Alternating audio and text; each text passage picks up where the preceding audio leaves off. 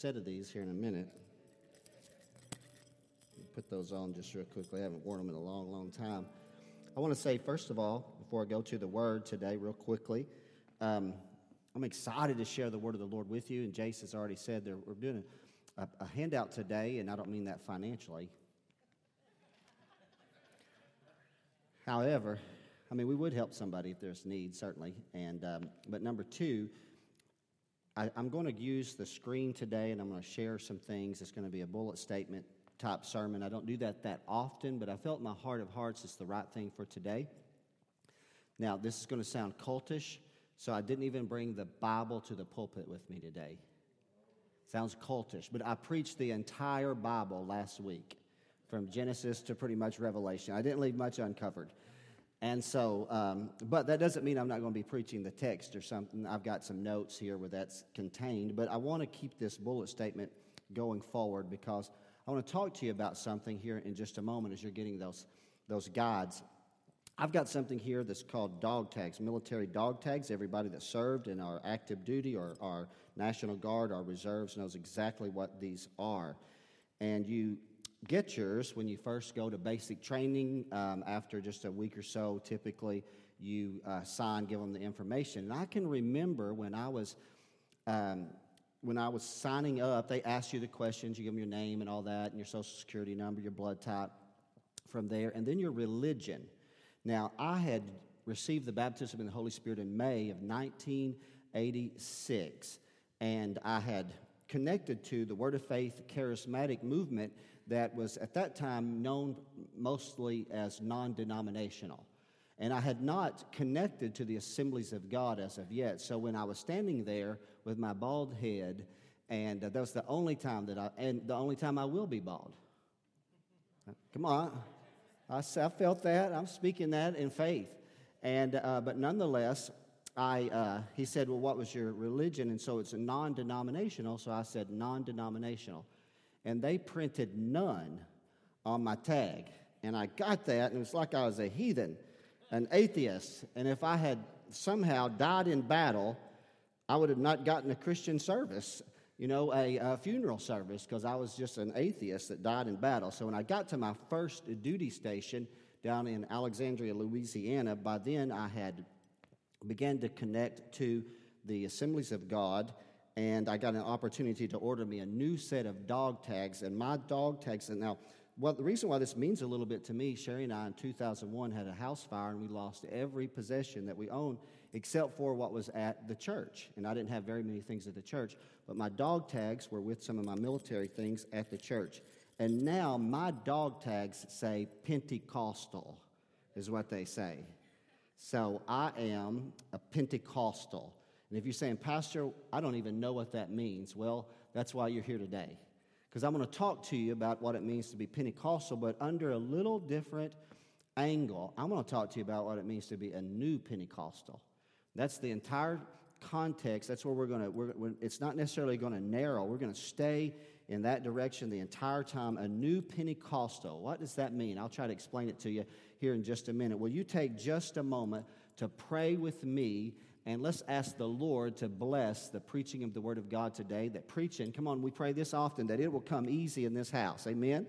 Father, we love you. Thank you for this opportunity that we have to gather in worship, to gather in song, to gather, God, in fellowship with one another. And then also to look to the Word of God, to look to the context and the things that are going to be said. I do pray, Father, I believe that the speaker can be as the oracles of God. I'm exhorted by the apostles' pen to be made the oracles of God. But I pray, Father, just as much that the people will have a listening ear. Jesus himself said, he that hath an ear, let him hear what the Spirit is saying to the church. So, Father, as I look at this, it's an equation. It takes one with the other. It's not one without the other. If my words are anointed in the people's heart and their ears are stopped and their hearts are dull, Father God, then there'll be no conception. There'll be no instruction. But God, just the other. If they're receptive and ready to receive, if I don't have a word, then there's no productivity that way either. But I believe my heart's prepared, and I also believe the hearts of the people are prepared, God. And I pray, Lord, that you will watch over this exhortation and you will add your blessing to it. It's in Jesus' name, and everybody said, Amen and amen. Dylan, I'm going to toss these out to you if you would, and let you keep those so I don't forget those. Thank you. I want to take a moment and define for you. Surely I can trust a Marine with my stuff. Being an Air Force guy, though, I got to be careful there. So I know the Marines are jealous of us Air Force guys. I want to take a moment to define Pentecost versus Pentecostal for just a moment. So I want to take a moment to help bring you into just briefly and how and why we use this term Pentecostal. In the Hebrew, just very quickly, it's the Feast of Weeks. The Hebrew calendar was set up around agricultural cycles, and the Hebrew people had certain events that they were to note in their calendar, and then they were also to celebrate those cycles. It began with Passover. Passover was so important to the children of Israel that God moved their calendar. When the children of Israel came out of Egyptian bondage, it was during the 3rd month. But God said, this is such an important moment for you that they actually altered their calendar and made it the 1st month. They actually celebrated 3 feasts in 1 week: the Feast of Passover, the Feast of Unleavened Bread, and the Feast of First Fruits. But God gave them instruction about the 4th feast, and that feast was called the Feast of Weeks, because it would be 7 weeks plus 1 day from the day following Passover. They were to number exactly 7 weeks. 7 times 7 is 49, plus 1 it would be 50, and that's where they would celebrate Pentecost. And so the Feast of First Fruits was the celebration of the barley harvest, which was the first grain to ripen in Israel.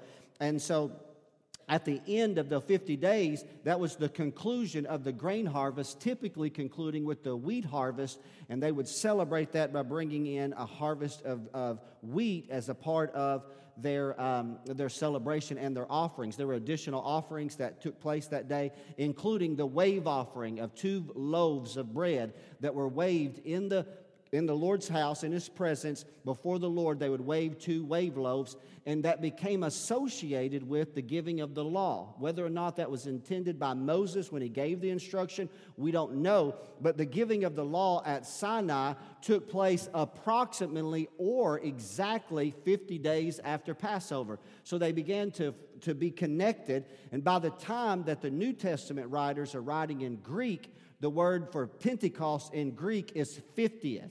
So now you can understand a little bit that when it says the day of Pentecost was fully come, it was the Feast of Weeks, but it was being referenced as 50th because it was 50 days from Passover. And what happened, many of you are familiar with the outpouring. How many of you are familiar with the outpouring of the Holy Spirit on the day of Pentecost? Right? We see that in Acts chapter number 2, when the day of Pentecost was fully come, a sound from heaven as of a rushing mighty wind filled all the house wherein they were sitting. And so we also know in that moment they spoke with tongues, and thus the church was launched and empowered into apostolic ministry.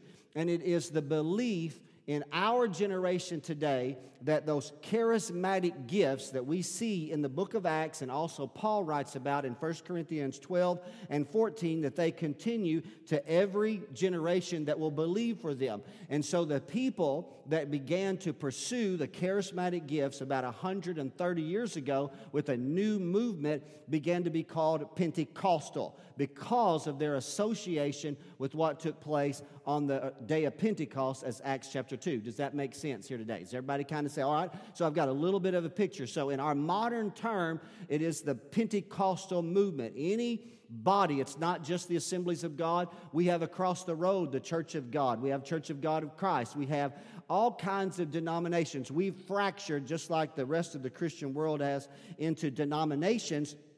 But worldwide, the Pentecostal movement has grown from that just small group of men and women that began to pursue spiritual gifts somewhere in the mid to late 1800s to now there are over 500 million adherents worldwide.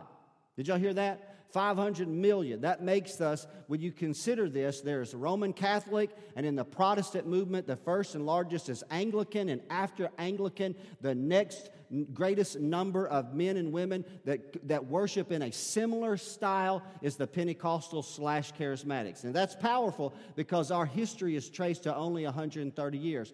From that, the Assemblies of God we are called a Pentecostal fellowship. But now many of you have a misconstrued idea of what it means to be Pentecostal. And especially if you came to the Assemblies of God, to First Assembly, often Pentecostals today are associated with apostolic Pentecostals. Apostolic Pentecostals are those of what's known as Jesus' name only, or oneness people, or that have a little bit different view of Pentecostalism. But I want to go ahead and clarify for you today, the Assemblies of God is a Pentecostal fellowship. We believe in the continuation of the work of the Holy Spirit. Right, we do. And we want to see all of God's people walk and receive of the newness of the presence of God. So for many years, a Pentecostal believer looked, acted, and worshiped a certain way. Worship services were very fervent, loud. There were prayer lines and emphasis on holiness standards. And sometimes it was controlled pandemonium. Sometimes it wasn't controlled pandemonium. Sometimes the fire got out of control at times. And so, but again, with that, the way that we worshiped, again, there became a stigma with who we are based upon the way things kind of fell out in our worship services. But for years now, it's been my observation that for about 30 years now, we've been seeing the changing face of Pentecostalism. I shared with Jace that I've got a couple of sermons that I preached over the years because Pentecostalism began to change, began to shift. And as Pentecostalism has shifted, the end result is a new Pentecostal is emerging. And with this new Pentecostal emerging, I wrote down a few questions because I thought about this. We've had so many people. COVID has opened up a whole new door of opportunity. How many of you know God takes what the enemy means for evil, right, and He turns it for His good? And it's opened unto us an entire new audience, and I want to make sure that I'm bringing you along in the right frame of mind. I don't want you to be among us wondering about our values or who we are, what we believe, or, on the outside we look pretty normal, but maybe on the inside we're all mixed up and wacky. Well, I want to bring some clarity to that today. I've said it many times, and I'll say it again today. If you perceive weirdness that in Pentecostalism, the folks that you're perceiving are weird were weird before they came to the Pentecostal church. Right? Come on now. So now some changes that I've observed, I've witnessed it personally, and I anticipate they're going to continue. And I have to admit, as I give you these bullet statements today, and here, let me tell you how I'm going to give you these bullet statements today. I've got 20 bullet statements. Now, I'm not going to try to elaborate an entire sermon on each one of those. I may not finish those today, so I reserve the right to. If I feel like I've pushed you too far, too long, then I'll just draw a line somewhere and I'll conclude it next week. But I think it's very important because I think if we grasp the magnitude of what God is doing, we'll be more contented with where we are and how we're viewed and what our label is. And we'll see that it's really I don't mind saying it today. I am Pentecostal. I'm a child of God, genuinely born again by the Holy Spirit. I believe in the atoning blood of Jesus Christ on the cross. But the means and the way that I express my adoration and praise to God and the way that I live my life can be viewed as being Pentecostal. And so today, as a Pentecostal pastor, I have longed for some of these, and I've been reluctant on others. I have to admit, some I've dragged my feet on just a little bit. Whatever happens in me, and whatever happens to me, and whatever happens through me, I want it to be for His glory. Right, don't you? And so here's the question again. I'm going to start to answer it for you. And so what is a new Pentecostal? Let me tell you where this first came to me.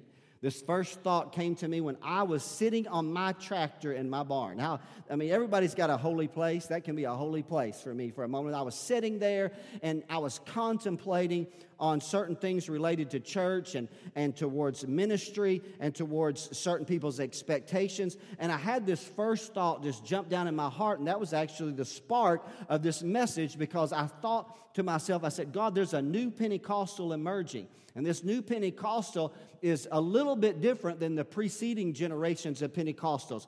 Number one, that's how we're going to start this. A new Pentecostal, you've got two blanks on this statement. A new Pentecostal is contented with his or her own experience, and we will not allow the previous generation to determine our Pentecostal experience for us.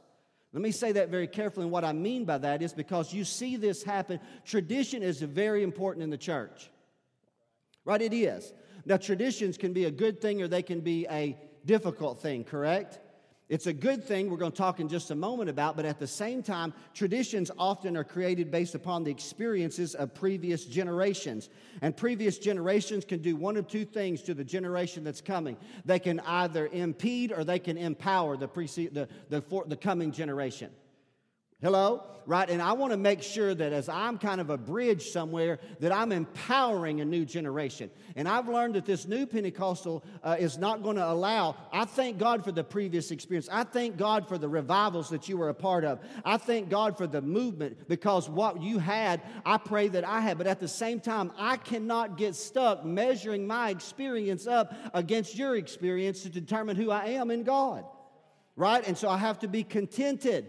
And this one, to be honest, is one that I've probably struggled more than many of you, because I've read deeply the studies of the history of Pentecostalism. I have studied about Azusa Street. I've studied the history of the Assemblies of God. I see the God's generals that were healing evangelists, and I see that. And if I'm trying to replicate what God was doing in that season in my generation, I'm going to always feel insufficient. But I thank God that there are those among us that said, you know what, I don't have to do that.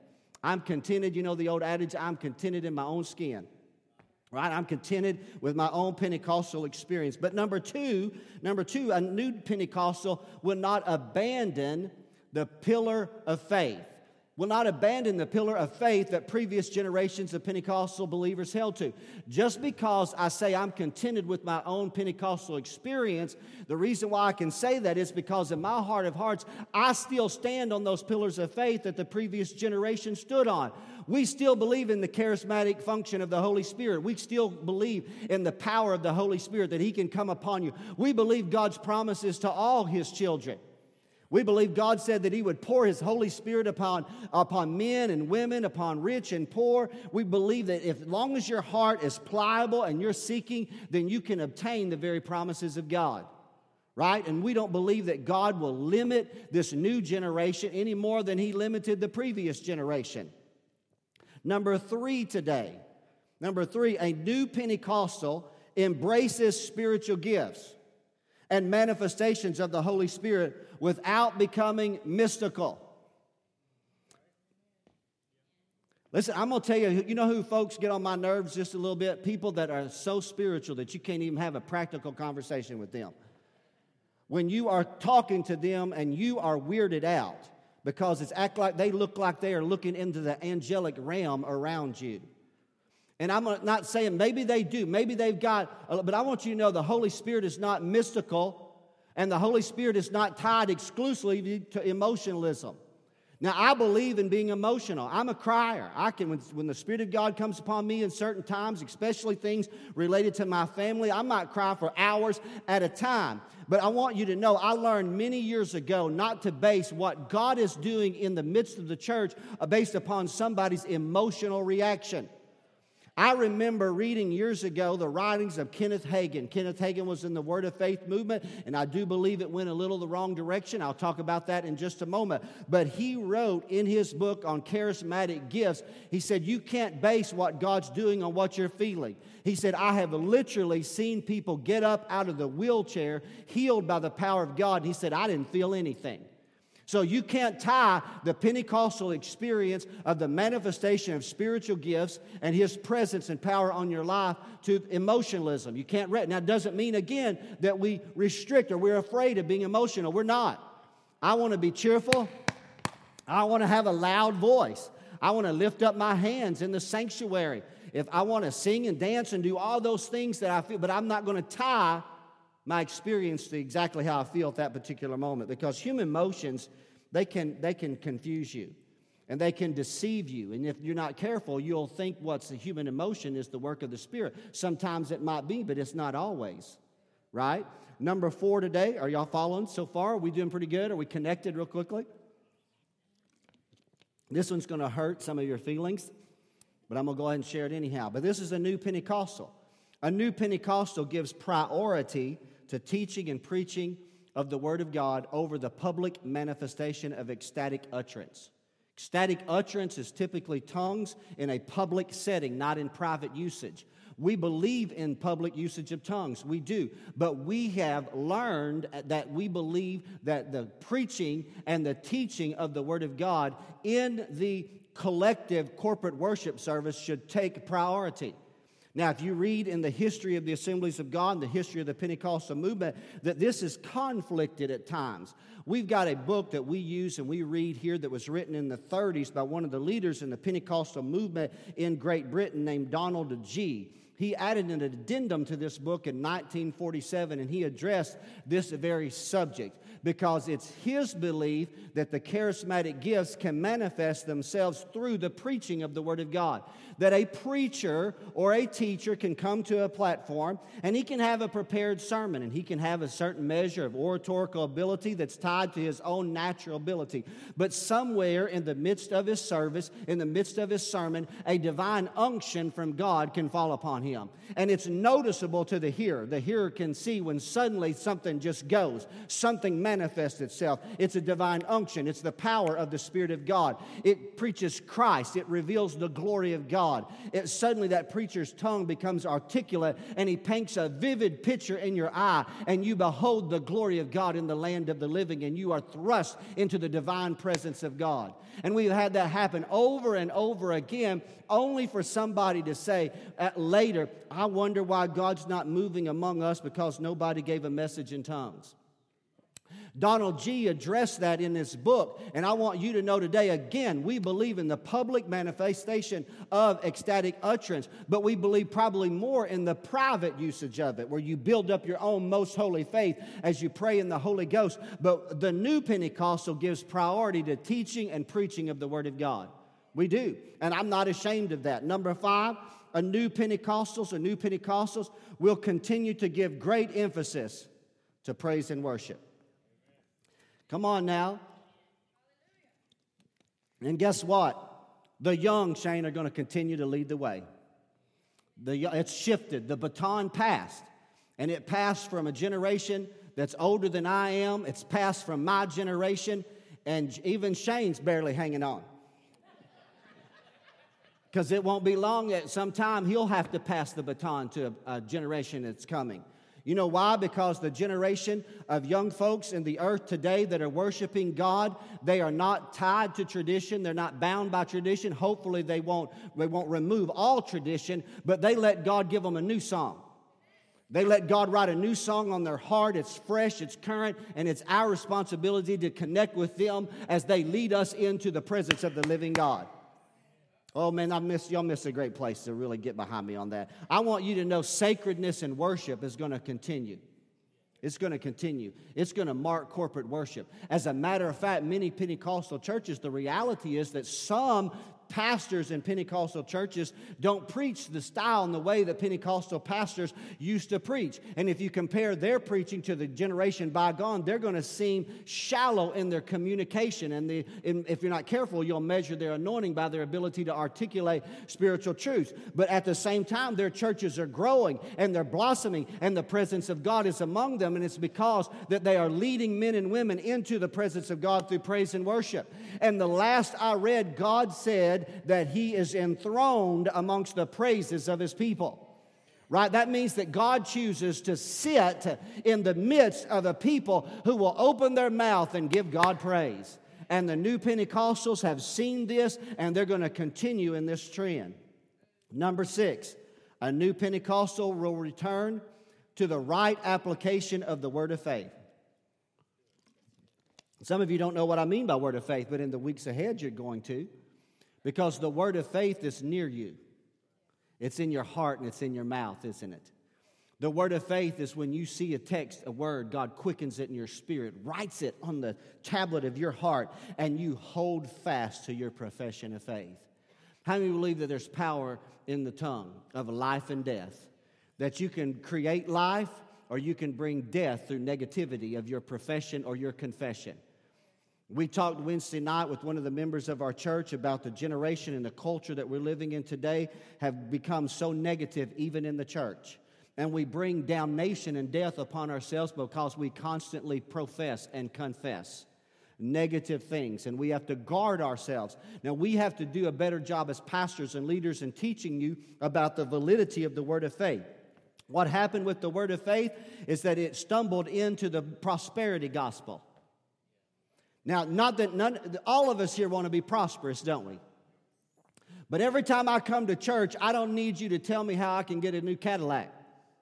Hello? Some of you say, I don't even know what a Cadillac is. I wouldn't want one anyhow.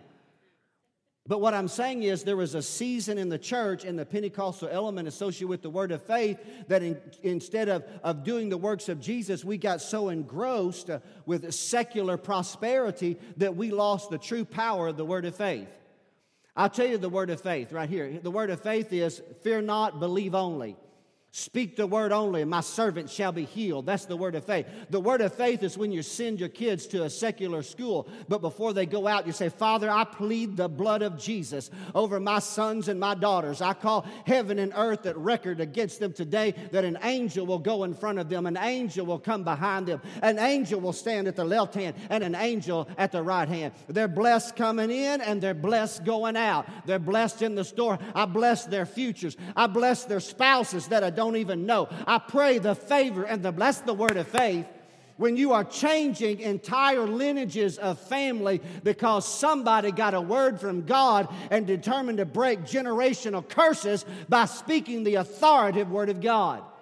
And a new Pentecostal is going to get that truth in their spirit and going to move into the right exercise of the word of faith.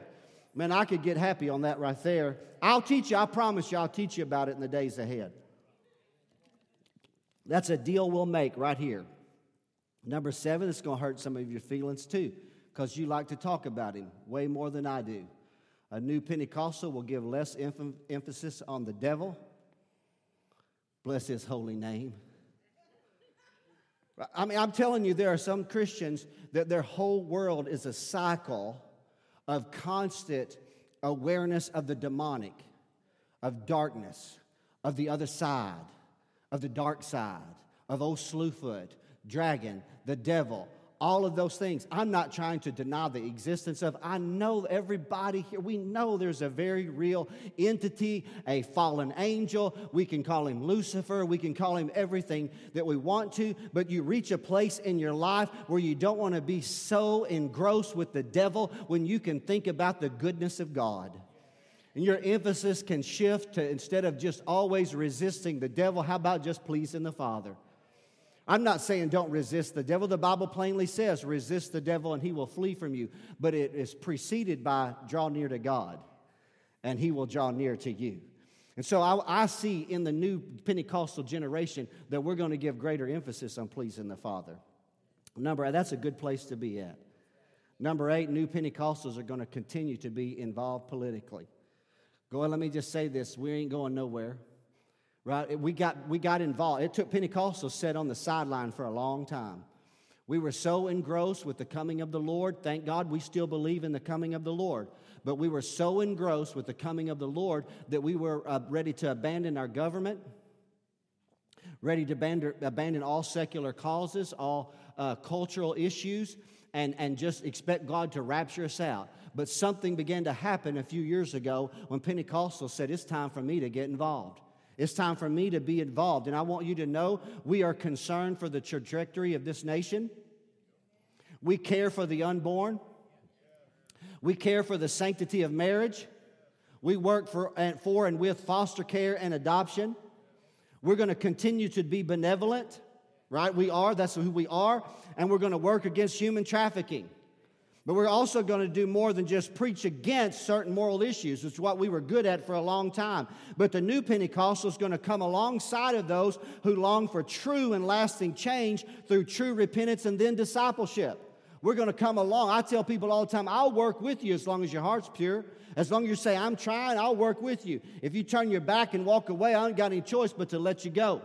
Paul said, Demas hath forsaken me, having loved this present world. But at the same time, if you're willing to say, Pastor, I'm struggling with something, we'll do our very best to get involved with you, right, and to help you. New Pentecostals are going to continue to be involved in the political arena. Number 9, a new Pentecostal will answer the call to the mission field.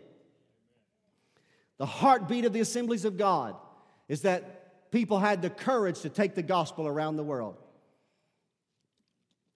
I'll give you an example of this very quickly in the Assemblies of God. The Assemblies of God is the nation's 10th largest denomination. We're the 10th largest denomination. We dim in comparison to the Southern Baptists, to the Methodists, to the Church of Christ. The Church of God in Christ is even a larger Pentecostal denomination than we are. We're the 10th, the Methodists. But worldwide, they dim in comparison to the Assemblies of God.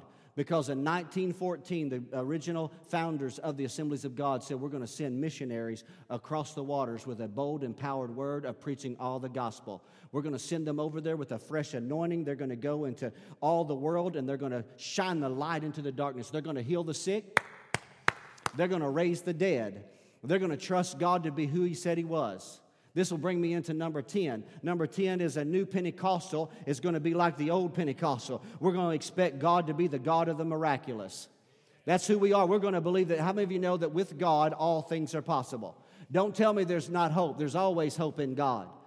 I want you to know, if I had taken you to the 3rd chapter of the book of Ephesians, when we closed off in chapter number 2 and verse number 21 or 22 last week, in the 3rd chapter, the Apostle Paul says, now unto Him that is able.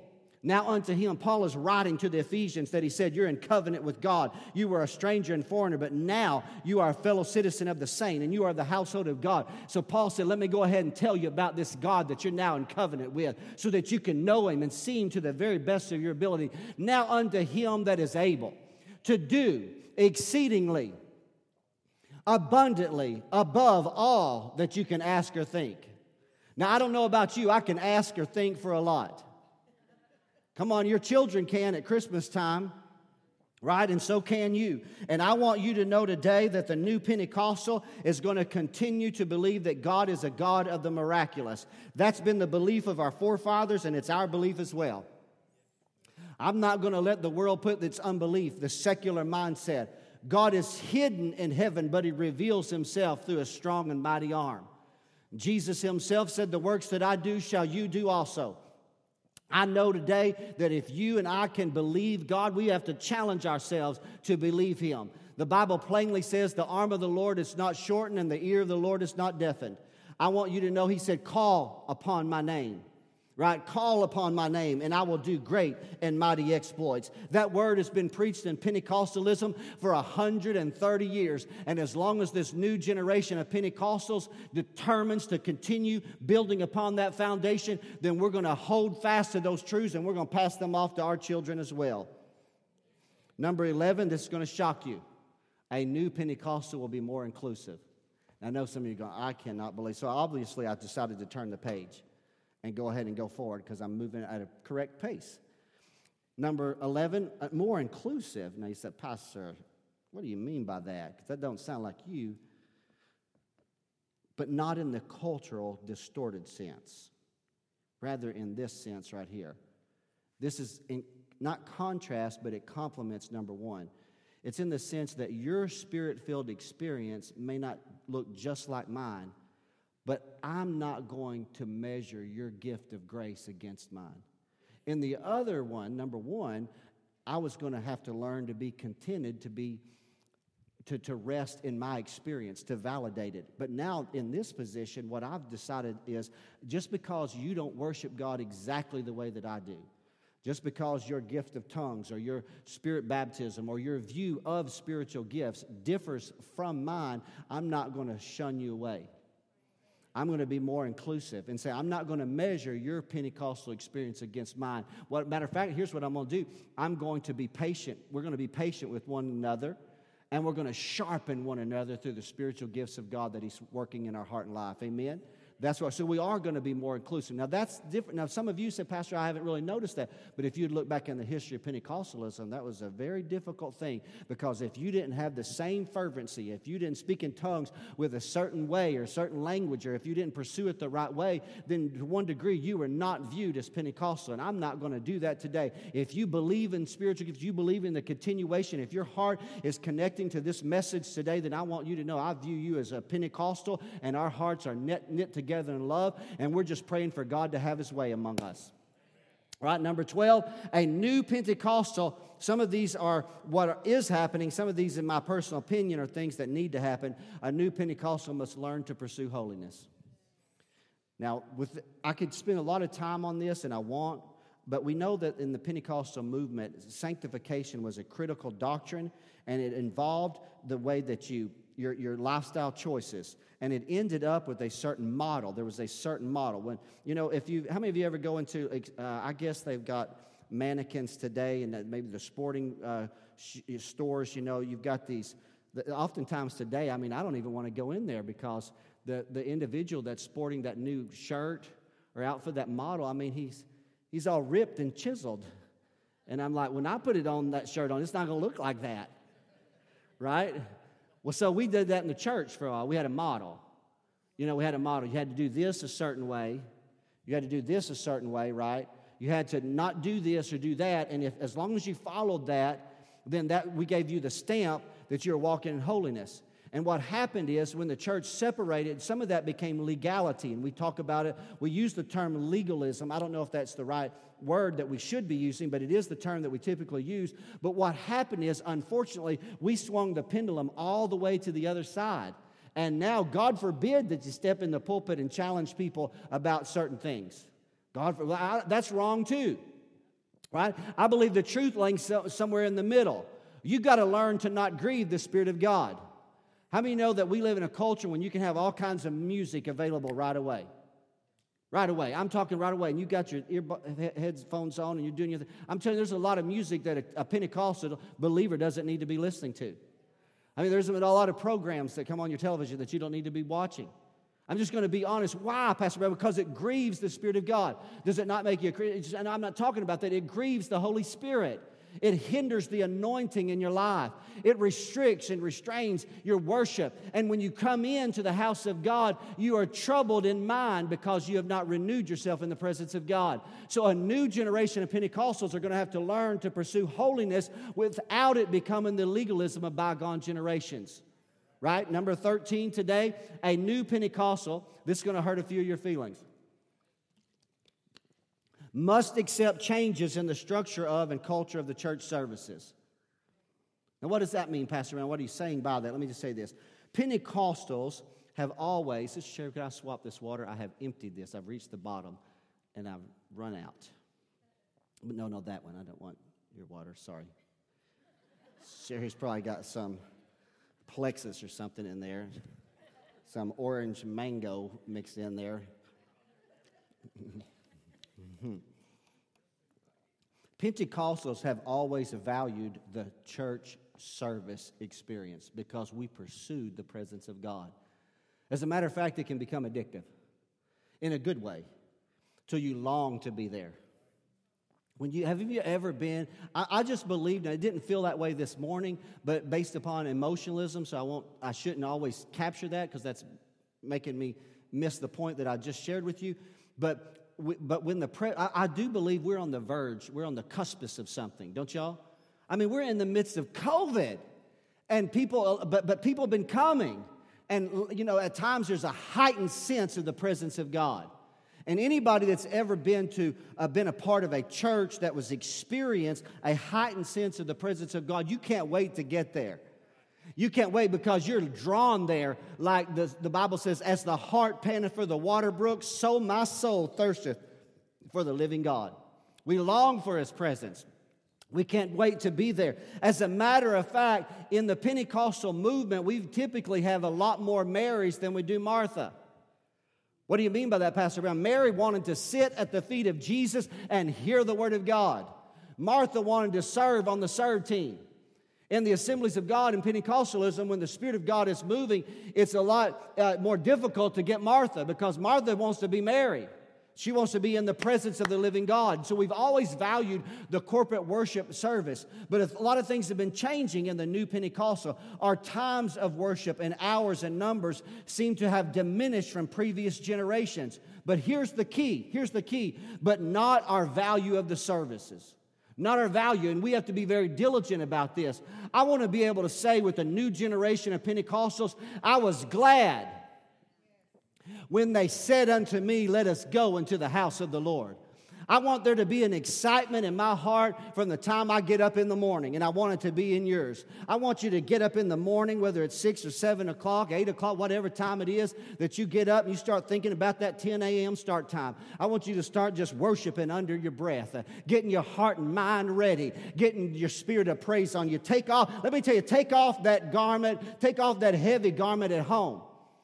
Right? Don't wait for the first 2 songs to take the heavy garment off. Get up in the morning and say, I'm going to take off the heavy garment and I'm going to put on the garment of praise so that when I get out of my automobile and I shut the door, I can begin to feel the presence of an omnipotent God. I walk through the doors and somebody greets me and says, hello, God bless you. And you go around and you're welcoming one another and greeting one another, and you can't wait for them to strike the first chord. You can't wait for somebody to sing a song and lift up the name of Jesus. You can't wait to be able to raise your hands and worship God. And then you can't wait. You sit with bated breath for a man or woman of God to step up behind this podium and open a sacred text and receive of the engrafted word, which is able to save your soul. A vivid image of the glory of God gets created in your heart and mind. You could say, Pastor, I could be blind and still see the glory of God as I hear the word of God preached under divine unction. So a new Pentecostal is going to accept the changes in the structure and the culture of the church,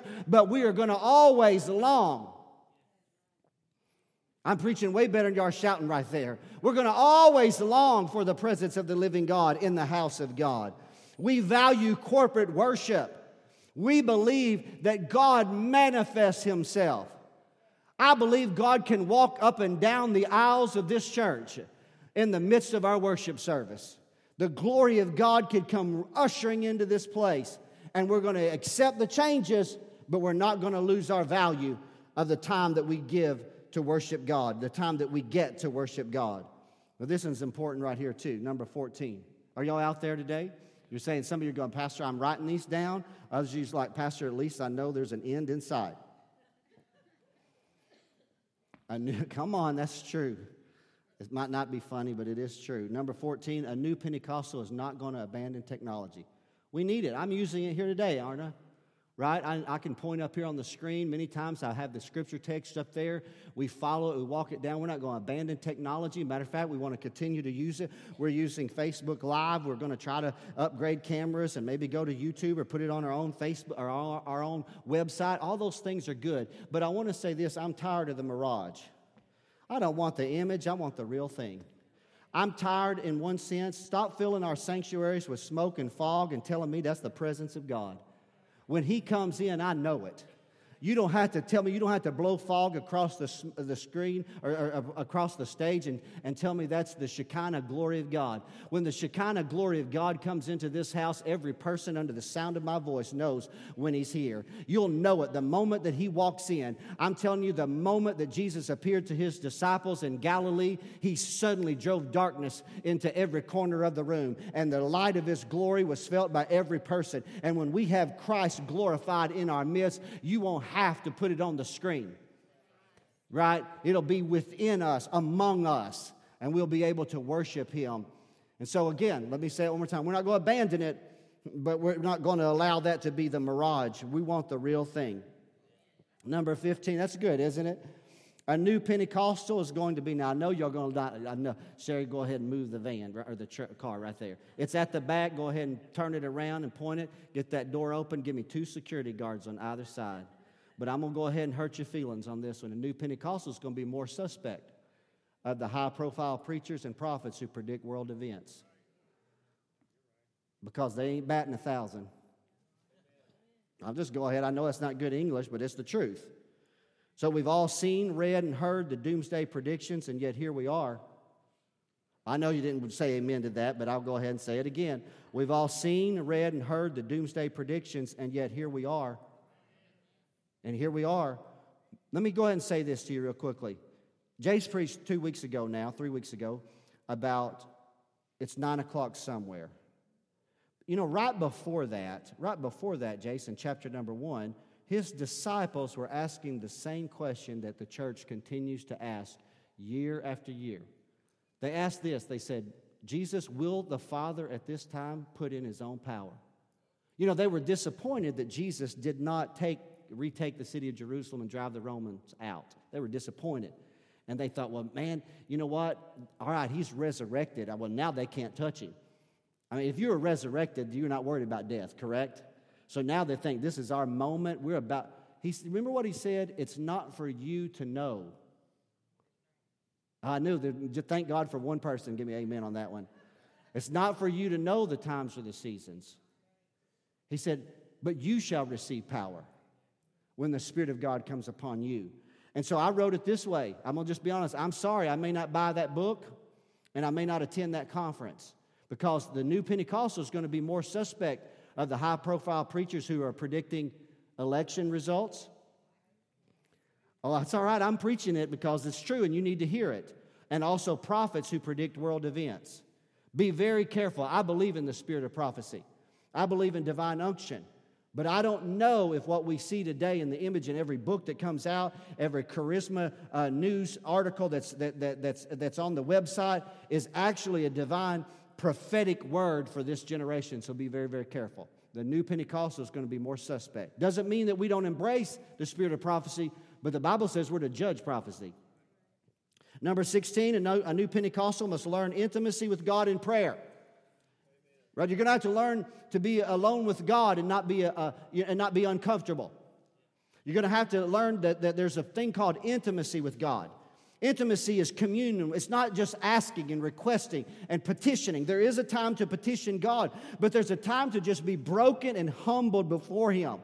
There's a time when you just bow before Him or you raise your eyes toward heaven, and it's not that you're asking and petitioning, but you're simply saying, God, I want to be in communion with You. I want to be in fellowship with You. I want to worship You. I want to pursue Your presence, and I want to inquire of Your goodness. Right? Without ever asking for anything at all. God, I just want to be conformable to the image of Your Son. Let me tell you, the power of the Pentecostal experience will forever be lacking if we don't learn to be intimate with God in prayer.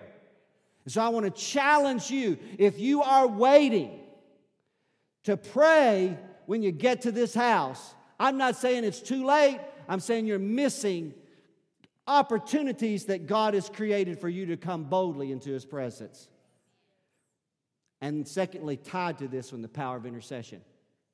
We need a new generation of intercessors to emerge amongst this new generation of Pentecostals. If there is one thing that I can look back on in my studies of the history of the Pentecostal movement and my own personal experiences, we had a generation of especially women who were intercessors before God. You know what intercession means? It means to stand betwixt two. King James Version. Stand betwixt two. It's a joining. It's a mediator. It's pulling something together. It's carrying somebody's burden before God and saying, God, I come in today and to intercede on behalf of my family or this person or this country, and we need a new generation of intercessors to emerge. But listen to this. I'm almost finished. You can see this is number 16. We're almost there. True intercession will emerge from the strength of your communion and fellowship that you have with intimacy with God in prayer. So if all you do is come in to intercede and you don't ever bond with the Father in fellowship and communion, then your voice doesn't have power. But when you have power with God is when you are intimate with God. Number 17, the new Pentecostal is going to have to learn the Word. Oh, hallelujah. I can say it. I'm going to say it this way. He or she's going to have to become strong in the Scriptures. It's time for you to learn the Word of God. Let me go ahead and tell you, it's time for you to learn the Word of God. Listen, if you're still calling Job, Job, and Malachi Malichi, something is wrong. Hello? If the pages of your Bible are still stuck together, then you're not in the Word enough. Right? Are y'all out there today? I'm talking today that we have allowed and created a dependency upon others to study for us and then to teach us. That needs to be replaced by an earnest desire to search the Scriptures daily. You know what? I didn't go to Bible college. I didn't go to seminary. I didn't go to any of those things. I'm not trying to take away from that. And looking back, I probably wish I had. But at the same time, I put myself on my own personal journey. I sat with the disciple. I sat with a mentor, somebody that taught me. I separated my time. I would go over to his house during my work week, and I'd spend lunch with him, and we had opened the Scriptures together, and I went through a process of discipleship. I learned to hide the Word of God in my heart, and I learned to cry out for revelation knowledge, for God to teach me His Word. I began to pray and say, God, give me memorization of the Word of God. When I went in the Air Force and I was at my duty station, in those days, the fatigues that I wore and the BDUs, the battle dress uniform, had pockets right here. I kept a Gideon's Bible with me, a New Testament, so that when I had time alone, I could pull out the New Testament and I could read the Scriptures and I could write the Word of God on my heart. I would pray over it and say, God, teach it, reveal it to me, give me truth. Father God, I desire truth. Let me sell all that I have that I might buy the truth and then sell the truth not. That's what I became. And I want you to know, I went on my journey and you got to go on your journey. We will never have true word of faith if we don't have the Word hidden in our heart. You'll never begin to be able to truly, you say, Pastor, I'm engrossed with spiritual warfare. Well, let me tell you, you will never be able to defeat the enemy in spiritual warfare if you don't have the Word in your heart. The Spirit of God's got to be able to draw out of you a word from God. And you got to be able to articulate it. And it comes from studying and reading the Word for yourself. Number 18, a new Pentecostal is going to care for his or her fellow believers. And Shane, I do want the worship team to come back today. It would be appropriate. A new Pentecostal is going to care for his or her fellow believers. Did y'all hear that? How many know the tendency in the church had fallen in the American culture was to expect the pastor or the care team to do the work of caring for the church members? And you know what? I believe that's going to be replaced by an authentic relationship and compassion. Before I was out last week, Sherry and I was over at the Cummer family preparing for Bobby's funeral. That was unfortunately, everything changed because Bobby's family had a new outbreak of COVID. So this is a week ago. I was there Friday, and then Saturday we had the new outbreak of COVID, so we had to alter the funeral services. And so before I could ask them about meals, they said, Mary Lynn Evans, Doug and Mary Lynn's bringing a meal over. And Julie Allender and Dylan are bringing a meal over. So before that I could even ask the corporate body, people that were in communion and fellowship and relationship had already did what they know to do, and that is show the kindness of God to people. I want you to know that I rejoice over that. I've told you before that I teared up the day that I was sitting in the air conditioning living room at y'all's home, 70 Quail Hollow Cove, and my son Anthony was on the riding lawnmower. Y'all don't understand what that means. Let me say it one more time. He was out there in the 92-degree heat, and I was in the air-conditioned house watching him while I was drinking a cup of lemonade. And I teared up because it was a profound moment in my life because a transition was happening. He was growing up and maturing. He was doing his part. He'd been living there free for all his life, room and board. It was time for him to show up and produce something. And so when I hear stories like that and I see people that, not that I'm trying to take away from the care team and serve teams, because we've got to do that and we've got to improve in 2021 than where we've been in the past. But I want to say this, when you know to do good, do it. Man, that's a good point right there. When you know to do good, then just simply do it. That's being who God's called you to be. I believe that's a new Pentecostal. Number 19, we're almost there and we're going to close. A new Pentecostal. This is very careful. Oh, geez, Sherry. Why are you still here, Sister Sherry? You're supposed to be over there at the door right now. A new Pentecostal's got to be careful with gender equality. Let me explain for you what I mean by that. Again, I'm not speaking of the gender neutrality of this secular world. Come on, somebody help me other than just Rachel. Come on. I'm not speaking of the gender neutrality of this secular world. But I want to say this. I'm talking about being Pentecostal. How many know the Pentecostal experience belongs to all of God's children, male and female? The Bible says upon handmaidens and servants of the Lord and upon, men and women, that original prophetic word in Acts 2 spoke of young and old and male and female. And I read a text to you last week that God said that in Christ there's neither male nor female, neither Jew nor Greek, correct? Didn't I read that text to you? But I want you to know all are equal in love and value to God, and all can be used by the Spirit of God. But hear this, Scripture teaches clearly defined roles in both the home and the church. Clearly. And listen, the secular should not define the sacred. But unfortunately, it is. So I want to say this to you. I want you to hear this. We must guard against the cultural movement of stripping men of their masculinity in order to elevate women. A man walking in his masculinity wants to lift the women in his life, right? He sees that as his calling. He sees that God's put that upon his life to be a protector and a lifter, a blesser of his house and his family. And so God's clearly defined order, both in the home and the church, is what produces his greatest blessing. So this new generation of Pentecostals, listen very careful. Let's be very careful with gender equality. Let's not fall into the trap of the secular. Let's go to the Scriptures, and let's present it in a scriptural way. Number 20, lastly, as the worship team joins me up here, this one's going to surprise you. A new Pentecostal's got to stay in his or her lane. What does that mean, Pastor Brown? You got to stay in your his or her lane. What that means is, as you mature in your faith, you will discover that God's put certain gifts and callings in your life. And you will begin to mature in those, and you'll begin to sharpen those.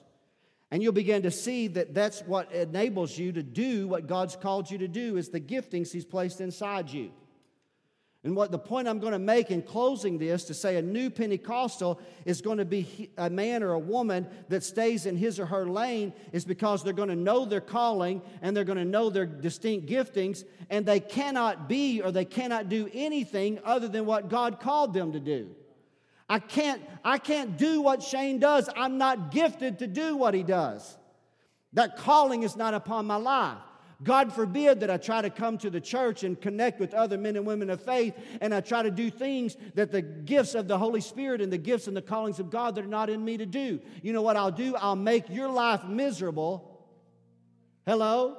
I'll make your life miserable, and you'll separate from me very, very quickly, and then I'll always I will feel incomplete in my own personal walk before God, because I'll feel like I'm not obtaining the things. If I go out and try to be an evangelist, let me tell you, I'm going to fail miserably, because the gift of an evangelist is not in me.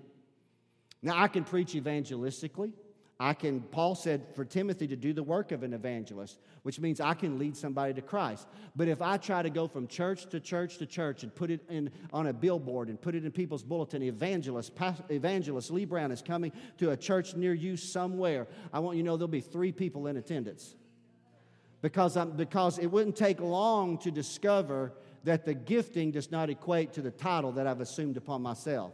But if I can say, Pastor Lee Brown, with a caring heart and a shepherd's gift and the touch of a shepherd and the desire to teach you and build your life up, then people are drawn to that. Why? Because that's the gift of God. I always remember this, and I'm going to close with this point real quickly here today and tie it to this one. I remember the story of David so vividly when his first moment to face Goliath on the battlefield. Does anybody remember that? 1 Samuel chapter number 17. And David has come from his father's house with cheese and bread to the battle. He was the youngest who kept the sheep, and he wasn't allowed to go. But you know why? He was keeping his father's sheep. How many know God was preparing him for something, wasn't it? God was preparing him for something greater than what he was doing at that particular moment. So he arrives there, and Goliath comes down from the camp of the Philistines, and he does what he had done for 40 days previously. He cursed the God of Israel, and he challenged the men of Israel to send one man. Don't send the whole army, send one man. And not a single man had the courage to come and fight Goliath. Does everybody remember that story? It's so filled with imagery and truth, male or female. You need to read it and study it, because God can speak to your life out of it. Finally, when David inquired about what was taking place, some viewed it as arrogance.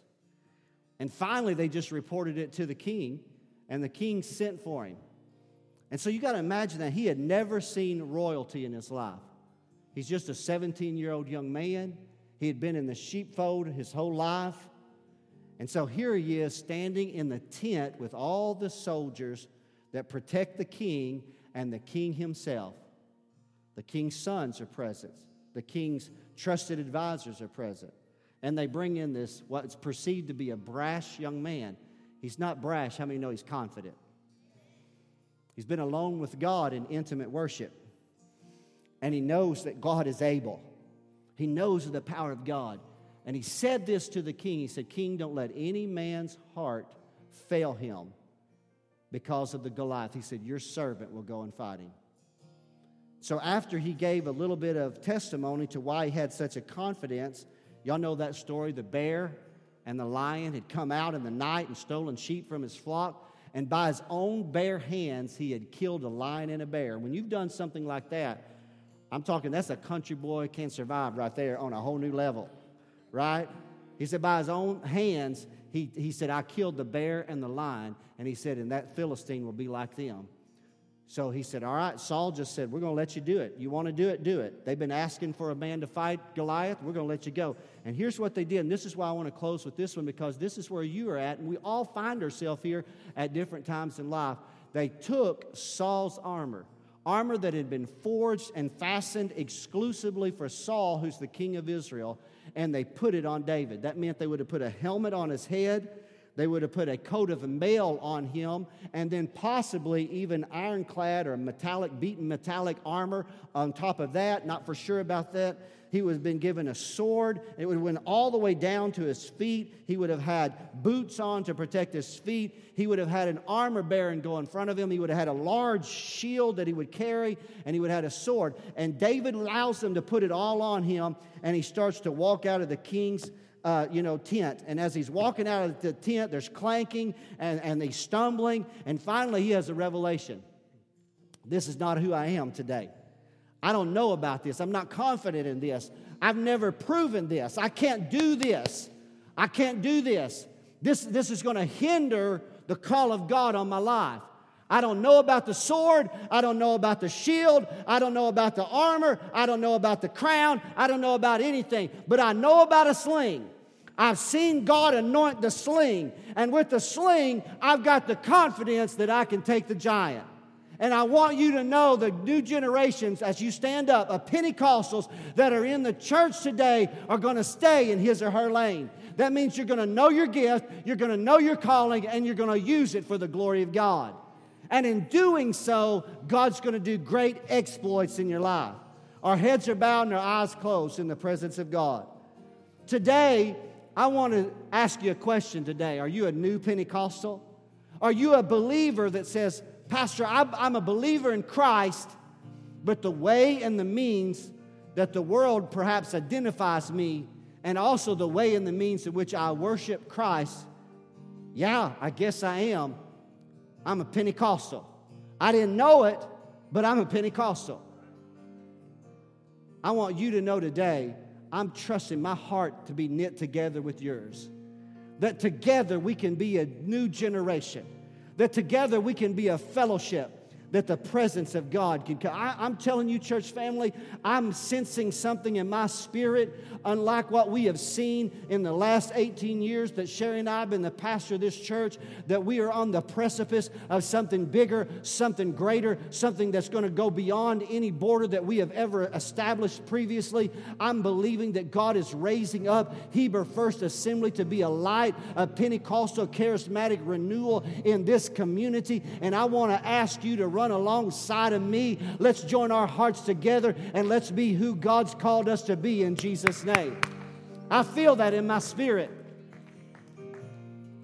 Now, if you're here today and you say, Pastor, I'm going to be honest with you. Heads bowed, eyes closed. Shane's going to lead us in worship. We're going to close in worship today. We're going to close in song and exaltation to His name.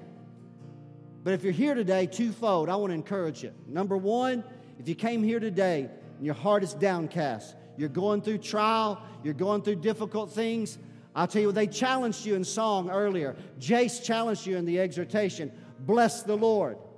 Bless the Lord. Bless His name. Pour out your praise. You may be broken, you may be wounded, you may be hurting, but let me tell you, Pentecostals for 130 years have poured out their broken praise to God, and they have seen the handiwork of God. They've watched God heal their heart, heal their hurts, and give them a new beginning. Number two, if you're here today, this is where I'm going to give you a chance to raise your hand. Nobody's going to look around but me. And you say, Pastor, I'm kind of new to this thing called Pentecostal. But you know what? I want to be who God's called me to be. I feel my heart being connected to a movement, connected to a people group. Pray for me today, Pastor, that I'll be who God's called me to be. And the Pentecostal experience won't be just something I read about in a book or that I notice is in somebody else's life, but it will be in my own life as well. If that's you, quickly slip your hand up because I want to pray over you today in Jesus' name. I see some hands that are going up around this room today. People are being honest before the Lord. Now, church family, I want to ask you to do two things with me. I'm going to close in prayer, and I'm going to do what I am most comfortable doing. I'm going to come down, and I'm going to stand at this altar, and I'm just going to worship. I'm going to worship for a few moments with you because God deserves all the praise. I want you to leave here with a song in your heart.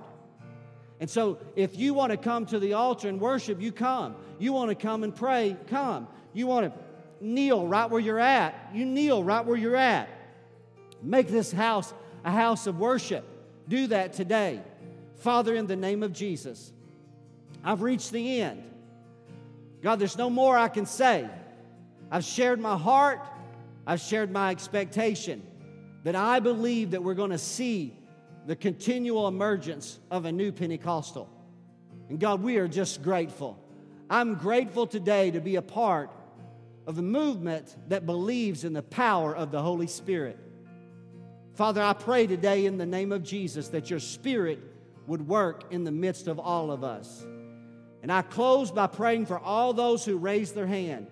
I pray over them the prophetic prayer of Moses, the man of God, in Numbers 11, when he said, I would that all of God's children were prophets and that he would put his Spirit upon them all. May your Spirit fill every one of us to be who you have called us to be. And may our experience that it's being labeled Pentecostal bring you glory in all things and in every part of our lives. In Jesus' name, and everybody said amen and amen. Would y'all worship the Lord with us today?